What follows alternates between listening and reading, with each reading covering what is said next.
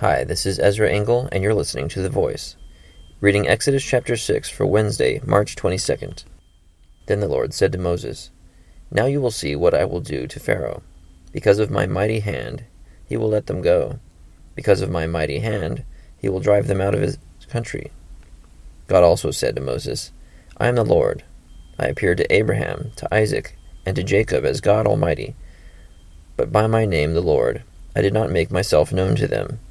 I also established my covenant with them to give them the land of Canaan, where they lived as aliens.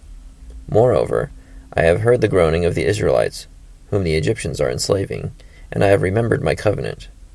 Therefore, say to the Israelites, I am the Lord, and I will bring you out from under the yoke of the Egyptians. I will free you from being slaves to them, and I will redeem you with an outstretched arm, and with mighty acts of judgment. I will take you as my own people, and I will be your God. Then you will know that I am the Lord your God, who brought you out from under the yoke of the Egyptians.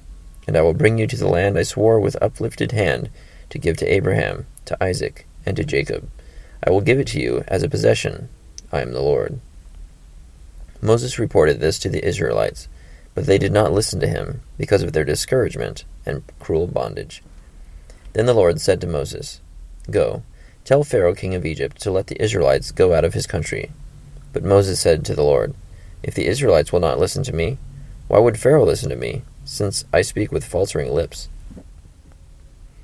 Now the Lord spoke to Moses and Aaron about the Israelites and Pharaoh king of Egypt, and he commanded them to bring the Israelites out of Egypt.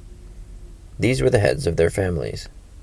The sons of Reuben, the firstborn son of Israel, were Hanok and Palu, Hezron and Carmi. These were the clans of Reuben. The sons of Simeon were Jemuel, Jamin, Ohad, Jachin, Zohar, and Shaul, the son of a Canaanite woman. These were the clans of Simeon. These were the names of the sons of Levi according to their records: Gershon, Kohath, and Merari. Levi lived 137 years. The sons of Gershon, by clans, were Libni and Shimei. The sons of Kohath were Amram, Izhar, Hebron, and Uzziel. Kohath lived 133 years. The sons of Merari were Mali and Mushi. These were the clans of Levi according to their records. Amram married his father's sister, Jochebed, who bore him Aaron and Moses. Amram lived 137 years. The sons of Izhar were Korah, Nepheg, and Zikri. The sons of Uzziel were Mishael, Elzaphan, and Sithri. Aaron married Elisheba, daughter of Amminadab, and sister of Nahshon. And she bore him Nadab and Abihu, Eleazar, and Ithamar. The sons of Korah were Asir, Elkanah, and Abiasaph. These were the Korahite clans.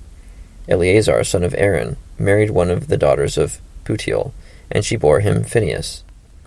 These were the heads of the Levite families, clan by clan.